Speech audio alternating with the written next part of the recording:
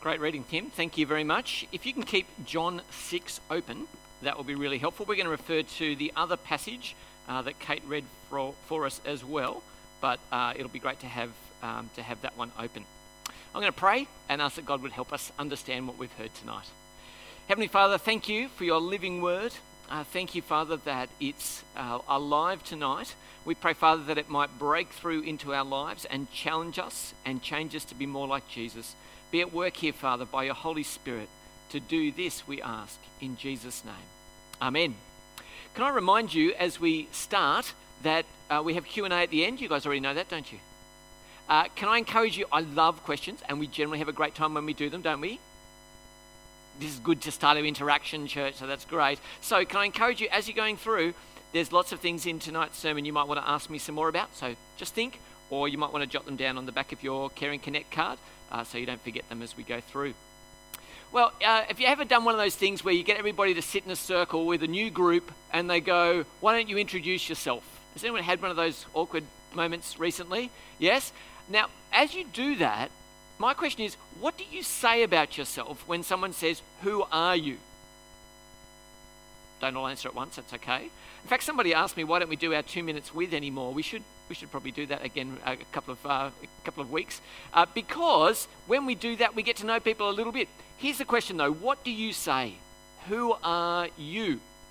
Well, there are some ways that we formally capture who we are. Has anyone filled out a resume recently or put their resume together? Maybe you're looking for some work. If you've done that, you might have had that moment where you go, who am I and what have I done? Oh, I've got an external situation at the moment where somebody asked me for my resume and I had a heart attack. I was like, I don't know the last time I put my resume together. It was years and years ago. So long ago, in fact, I couldn't find a copy of my resume.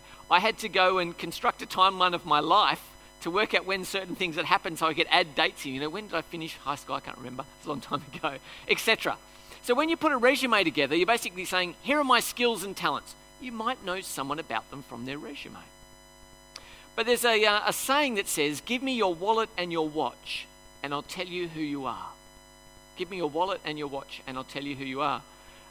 So in other words, if you look at somebody's watch, their calendar or their wallet, their bank details, if you look at how they spend their time and how they spend their money, you can pretty much work out a whole bunch of things about people.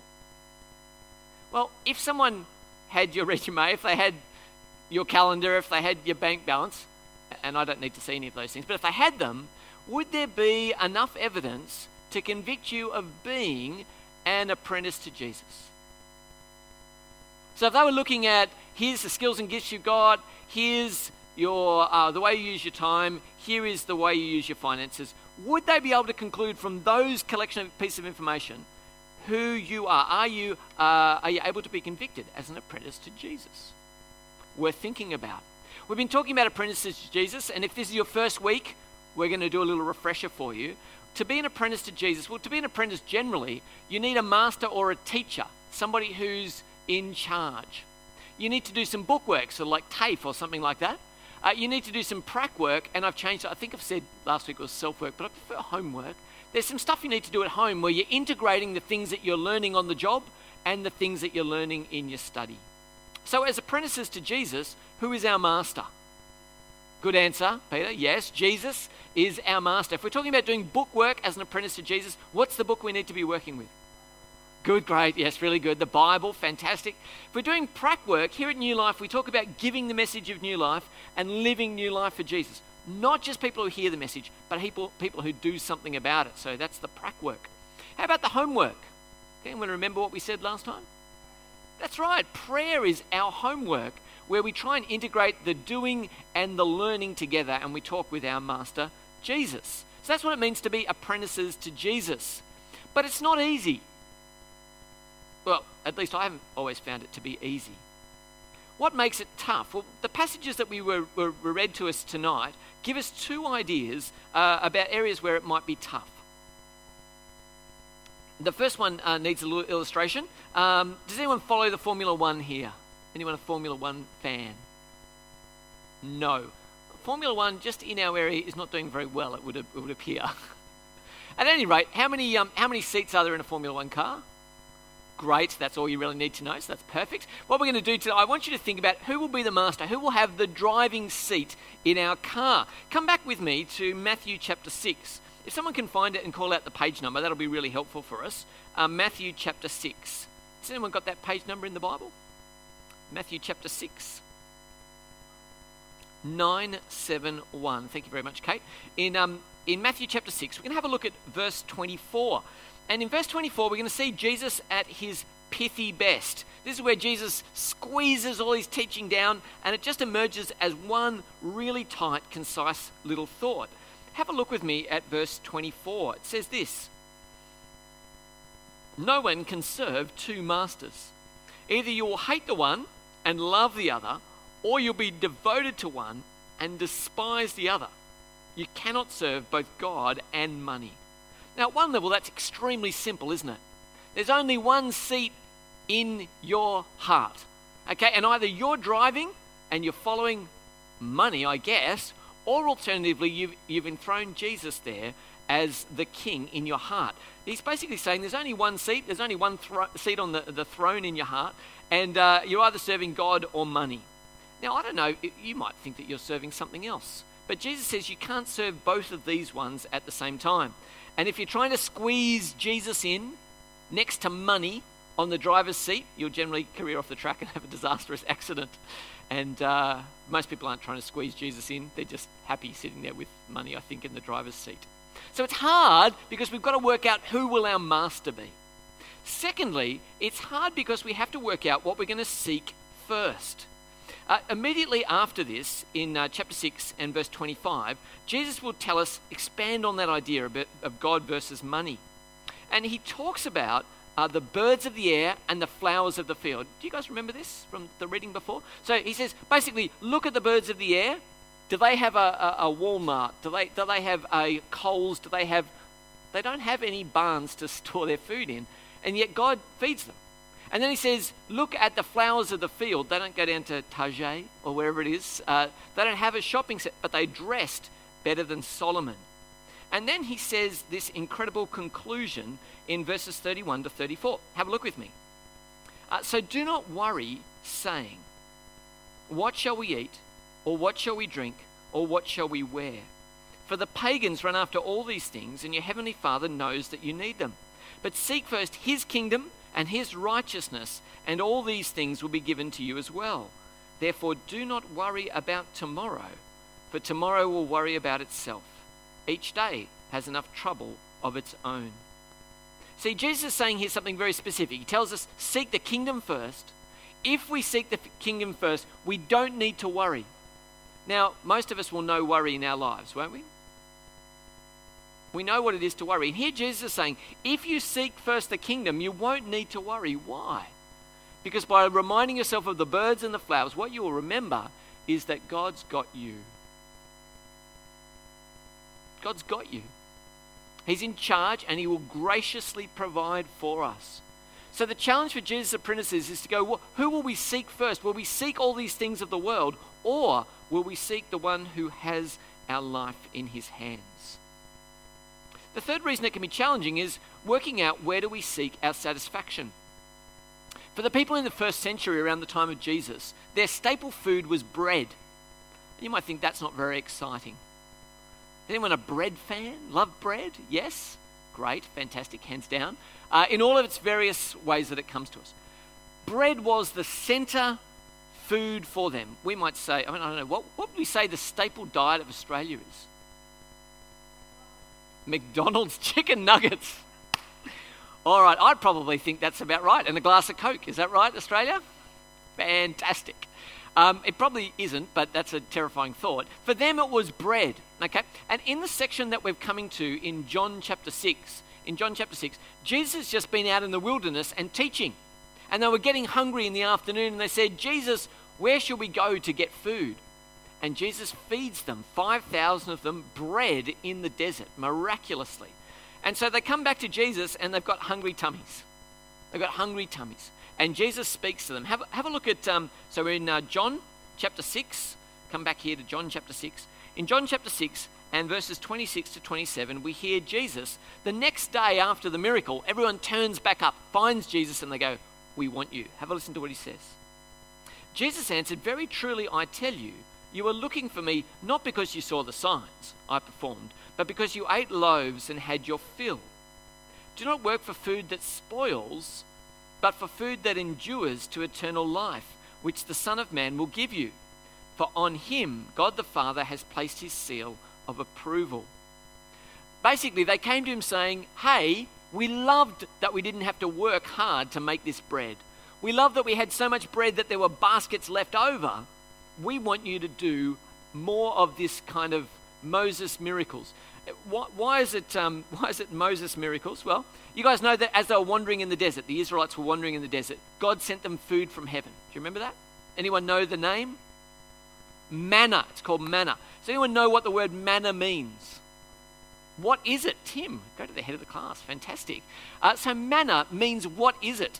It actually came down as kind of like dewy kind of flakes on the ground. And they had to pick it up and then grind it and turn it into bread. And so I guess when they first saw it, they said, "What is it?" And they went, "Good name. It's called what is it from now on." Okay? So here's the thing. In the desert, God provided under Moses' leadership food for them so they could make bread. And now Jesus has been out in the wilderness and he's made bread for them. And they're going, "Jesus, if you can make some more bread for us, that'd be fantastic. We don't want to work for it and our stomachs are hungry. Give us some more bread." And Jesus says, "You know what, guys? I don't want to keep repeating that miracle because all of that food will spoil and waste away. Bread doesn't keep." Have you seen it go moldy recently? Maybe you eat it too quickly in your house, but it's like, "Oh, this has got green spots on it. That's no good." Don't work for the bread that spoils. Jesus says, "I've got much, much more on offer for you. I actually have eternal life for you." Having made that beautiful, wonderful statement, Jesus then gets into some of the hardest teaching that we have, I think, from Jesus' lips. So bear with me and we'll see if we can work through. The first thing that Jesus says kind of makes sense. He says, "Very truly I tell you, the one who believes has eternal life." And we know Jesus says this sort of thing. Does anyone know John 3:16? What does John 3:16 say?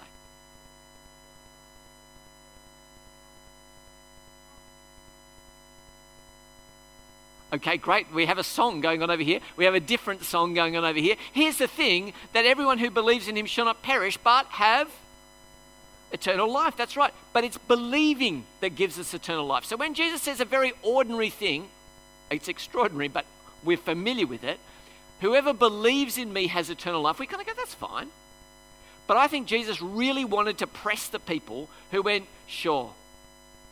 We're not really interested though, Jesus. We're actually really interested in bread. Have you got any bread? We'd like bread." So Jesus kind of turns it up to 11. And this is what he eventually says at the end of this passage. He says, "Whoever eats my flesh and drinks my blood has eternal life, and I will raise them up at the last day."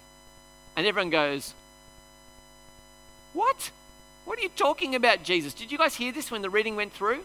What were you thinking when Jesus says, "Unless you eat my flesh and drink my blood, you won't live forever"? I reckon we start to freak out, don't we? What are you saying, Jesus? And if you've been brought up on particular games or movies or whatever, what are you worried about when he says, "Eat my flesh and drink my blood"? It's the evening service. What are we? Zombies. Okay, great. Thank you, Kate. I see that hand.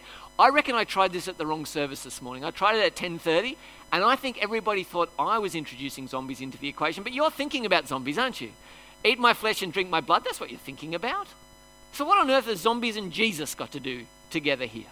It just sounds too weird, doesn't it? On top of this, here's a bonus piece of information for you guys. Do you know what the Jews would never, ever eat with their meat? They would never, ever eat meat that has blood in it. Did you know that? They were absolute sticklers. You had to have no blood in your meat. Because they said, in the blood is the life. So when the blood is on the ground, the life of the animal has been expired, right? So here Jesus is saying, you need to eat my flesh and drink my blood. And I reckon for the Jews, they would have been totally freaking out. What are you saying, Jesus? Well, in between these two statements is one that brings them together. In John chapter 6, verse 48, he says, I am the living bread that came down from heaven. Basically, Jesus is saying, I'm manna. I'm the living bread that came down from heaven. Whoever eats this bread will live forever. This bread is my flesh, which I will give for the life of the world. Where? How will Jesus give his flesh for the life of the world? There's a big prop behind me to help with this answer. Sorry? It's the cross. On the cross, Jesus will give his flesh for the world. Jesus will give his flesh for the world. And there, his blood, his life will be poured out for us so that we might live forever. So what Jesus is saying is, it is about belief and it is about drinking from his blood. But what he's saying is, it'll happen on the cross. It's by believing fully in what Jesus has done on the cross that you will be saved. So it's kind of like this, a bit like diving into this picture here. He says, it's not about blood, but it is about a belief that is all in with Jesus' death, and that's how you'll get eternal life. Now, is that teaching hard? It's pretty hard. Have a look how it worked out for Jesus. I reckon he was intending this, so he's not surprised, but have a look what happened in verse 60. On hearing it, many of his disciples said, this is a hard teaching. Who can accept it? So basically what happened in verse 66, from this time, many of his disciples turned back and no longer followed him. Now that's a successful day at church, isn't it? Right? Hey everybody, come and hear my radical teaching. How wonderful. Hang on. No, you guys didn't come to hear my teaching, did you? You came for bread. So Jesus goes, well, I'm going to turn the teaching up to 11. Eat my flesh, drink my blood. Everyone goes, well, we're out. See you later, Jesus. And that was actually what he wanted. Not hangers-on who were seeking satisfaction for themselves, but people who would genuinely who genuinely want all of Jesus. Well, that was 2,000 years ago. What's it like today? What makes following Jesus hard today? Well, let me suggest some things that I've been thinking about. Superficiality. Now, that's a long word. What do I mean? We have a society that is always saying, like me. Thumbs up, click on, follow me, like me. We're all about likes. I've got 500 friends, but nobody knows me. We're a mile wide, but an inch deep. We long, apparently, for intimacy, but we never let anyone in. And so we say, well, I don't really want you to know me. Stay away. Our society operates in superficiality. Secondly, time. I think for many of us, when we come home from whatever we've been doing through the day, it's just like, leave me alone. I'm all done. My whole day is used up. Some of you will have commutes. Some of you will have lots of sport and things afterwards. By the time you come home again, you're like, man, I'm done. Please don't expect any more from me, Jesus. I put it all on the plate today. My time's done. What about responsibility? For many of us, we have responsible things to do through the day. So some of you will have responsible positions at school. Some of you will have responsible positions in your workplace. And when you come home, you don't go, man, I want more responsibility. What we do is we come home and we switch off and we switch on, don't we? Entertain me, baby. Give me my Netflix, give me my YouTube, whatever it is. I've disconnected my brain and I just want to be entertained. I want to blob at home. I don't want any more responsibility. And when it comes to church, man, don't ask too much of me. Do you know how much I put in through the rest of the week? I don't need any more responsibility. Oh, what about the fourth one? The fourth one is to do with energy. And I think this is about how much energy we have left to follow Jesus. See, if we've spent it all at work, at school, through the week, we kind of get to the point where we say, hey man, I've just come to church. I've done really well to be here. Can you just plug in the intravenous spiritual drip? Right? Just fill me up with some Jesus stuff, can you? So I can get on back to my week, right? I'll take my little shot of Jesus stuff and then I'm done. See, when people change churches, I mean, I hear this all the time. People say, I wasn't getting fed at the church. That's the reason I changed. I wasn't getting fed. And I say, right, that's very interesting. Do you know what? I'm going to try and feed you here. But if you don't have an appetite, if you'll never pursue it, if you don't digest any of the food you receive here, if you're not involved in your spiritual development, then I can't help you. Now, I think our world says, feed me. And Jesus says, follow me. What about models? Not, gee, you're so professionally good looking. Not that, right? But people that we follow, right? So we're going to be apprentices to Jesus, and we can't see Jesus here. So what we need is people to follow, people who are passionately committed to following Jesus. And you go, well, who could I follow? And all of us go, don't look at me, right? I mean, not me. You could follow anyone else, really, except for me. Don't look at me. I'm not a model for following Jesus. Well, that'd be a tragedy, wouldn't it? Because then we'd have how many models? None, wouldn't we? If we're all pointing away from ourselves, how will we have any models to follow? And so I want to suggest to you that to follow Jesus in our day and age, we are swimming against the stream. We're swimming against the stream of our culture. And it doesn't quite spell stream, but it's close, right? Superficiality, time, responsibility, energy, models. Tim, you suggested an A to me. What was it? Sorry? And models. That's nice. Okay, well done. I think, Tim, we had a discussion about this. I reckon you said something like the ability to opt out, our willingness to just opt out of society. And so, at any rate, when you want to say, I'm following Jesus, the culture pushes against you and says, don't try hard, don't make an effort, just blob it out, baby.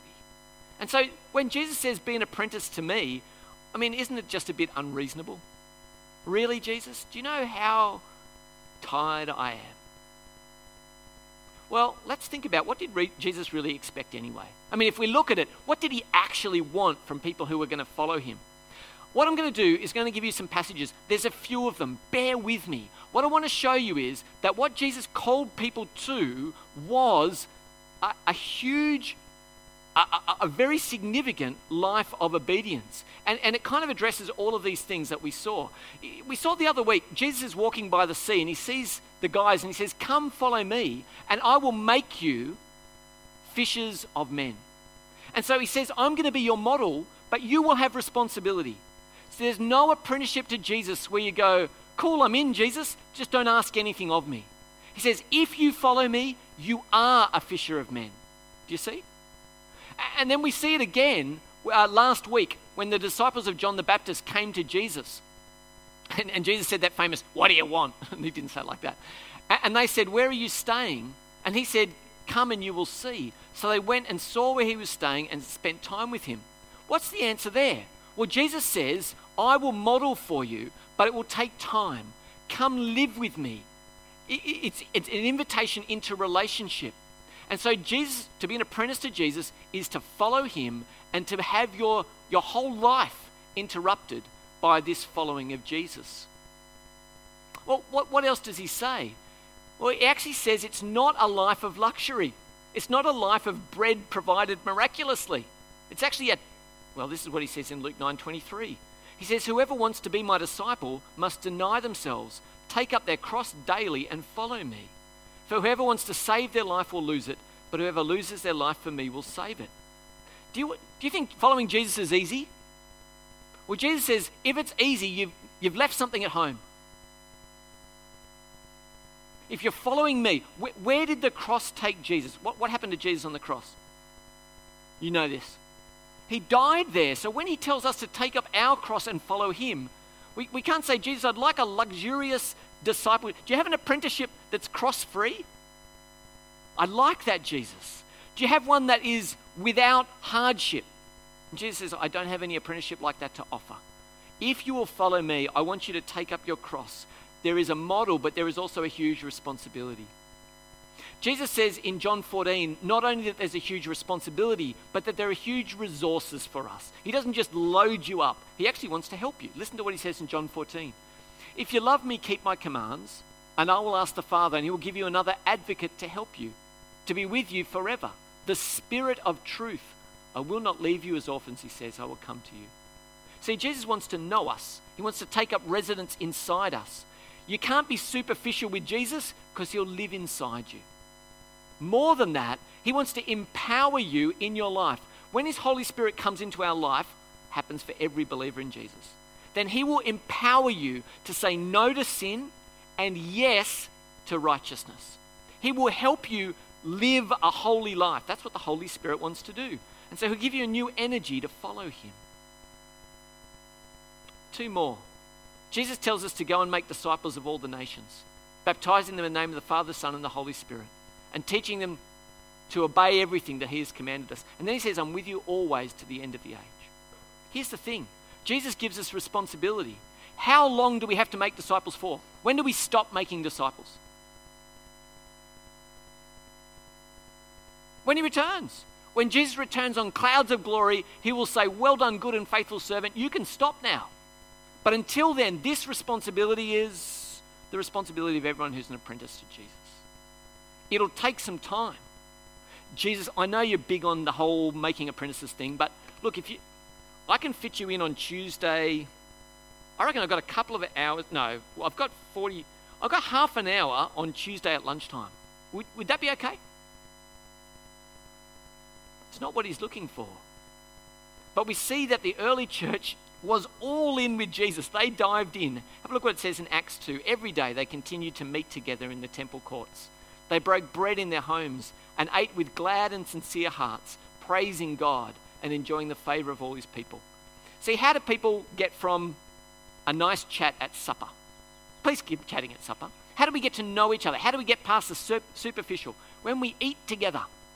How often did they eat together? They met together daily. It'll take time. It'll involve getting beyond the superficial. Now, we can't meet together every day, I don't think. I don't think we can. But at least once a week outside of Sunday, that'll be good. And in our life groups, we try and eat together. And they are beautiful times. And so my encouragement to you would be, see if you can find yourself in a life group. Because there you will find, as we get to know each other, models. People who are struggling to follow Jesus just like you. Who you can go, I want to be like them as they're being more and more like Jesus. So I want to ask you tonight, does the kingdom of God shape any part of your life? As apprentices to Jesus, are we serving God or money? Are we serving God or money? And I ask you, does your resume record that? You've got lots of skills. Are any of the skills and talents that you have being used for God's glory? If they are used for making money, that's fine. Please do. But we want you to be serving God, and we would love to encourage you to be putting them at God's disposal. We have our partnership course coming up next week. If you're not serving already, we would love to encourage you to use your skills to serve God here. So are we serving God or money? Secondly, I like this one. Are we working for bread or for dough? Are we working for bread or for dough? What would our bank statements state about our faith? If we got to look at your finances, and kids, I know that maybe you're just getting pocket money. How exciting. Does God get a look in on the way that our money is used? You see, all the money that we have is whose money? It's God's money first. And he says, I can do you a great deal, right? He says, I can give you all of your money back. I'll just keep 10% of my money. I can give 90% back to you. That's a pretty good arrangement, isn't it? It's all God's money in the first place. And so my question is, are you working for bread that will last to eternal life? Or are you working for dough, storing up your treasure on earth here? Well, thirdly, I want to ask, are we building God's kingdom or my kingdom? If I was to look at your calendar, what does your calendar reveal about your priority? It's tough to say this tonight because guess what? You guys are at church. Well done. That's fantastic. I'm actually talking to everyone who isn't here tonight. So why don't you just have a little smug sit there for a second and just go, oh, this point doesn't apply to me. No. What I want to encourage you is, does God have priority in your life? Would I see that if I looked outside of Sunday night that you are putting God first? How would you? Well, I was thinking about the different kinds of apprenticeship that you can do. And I thought of a hairdressing apprenticeship. Has anyone here done a hairdressing apprenticeship? We found this morning there was one. You should ask Nelson about his hair cutting skills. Fantastic. So he's a hairdresser. Here's what I want to ask you. I want you to think about the kingdom of God. And I want you to think about, what would you make permanent in your life? What's a permanent change that you could take? And what's something that you could cut out? What's something that you could cut out for the kingdom? So have a perm or a cut, right? All right? So no one wants a perm, is that what you're saying? So what I want you to do is to think about, what could I lock into my life? If I was going to make the kingdom of God my priority, What would it look like? Now, I'm an organized person. I have a to-do list in my day every day. And one of the things I put on that list is read and pray. And it's my personal commitment to God that I will read and pray. I will tick that bit off my to-do list before I do anything else. Before I do anything else on my to-do list. That's my permanent commitment to God. I will, let me get a little bit more kind of like into evening service mode. When I open my phone in the morning, I'm going to look at my prayer app before I go to my social media. Before I go to my news. That's what it looks like in my life to seek the kingdom first. Now, do I want to see how many people like, whatever? Of course, but seek first the kingdom. Take practical, permanent steps to be putting God first in your life. It was a funny thing, everybody left Jesus after his hard teaching, and he turned to his 12. He says, do you want to leave too? Jesus asked the 12. Simon Peter answered, Lord, to whom shall we go? You have the words of eternal life. Guys, what I want to say to you tonight is Jesus is offering us an apprenticeship. If you're looking for a loaf of bread miraculously provided and an easy path, that's not the kind of apprenticeship Jesus has for us. But what he does offer is a cross with eternal life. Peter goes, where else are we going to go? You only have the bread of eternal life. So tonight, guys, I want to say to you, Jesus is calling and he's asking us to make kingdom choices. What will you choose to put first in your life because you are following Jesus? Growing and maturing apprentices is our focus for next year. And what I want you to do more and more and more is a Jesus apprenticeship. Let me pray. Heavenly Father, your Son has called us to something hard but glorious. Father, I thank you that you won't leave us on our own, but your Holy Spirit will dwell in us and help us. Help us tonight to make radical, adventurous choices to seek first the kingdom. Father, help us to put you first as we join in an apprenticeship to Jesus together. For we ask it in his name. Amen.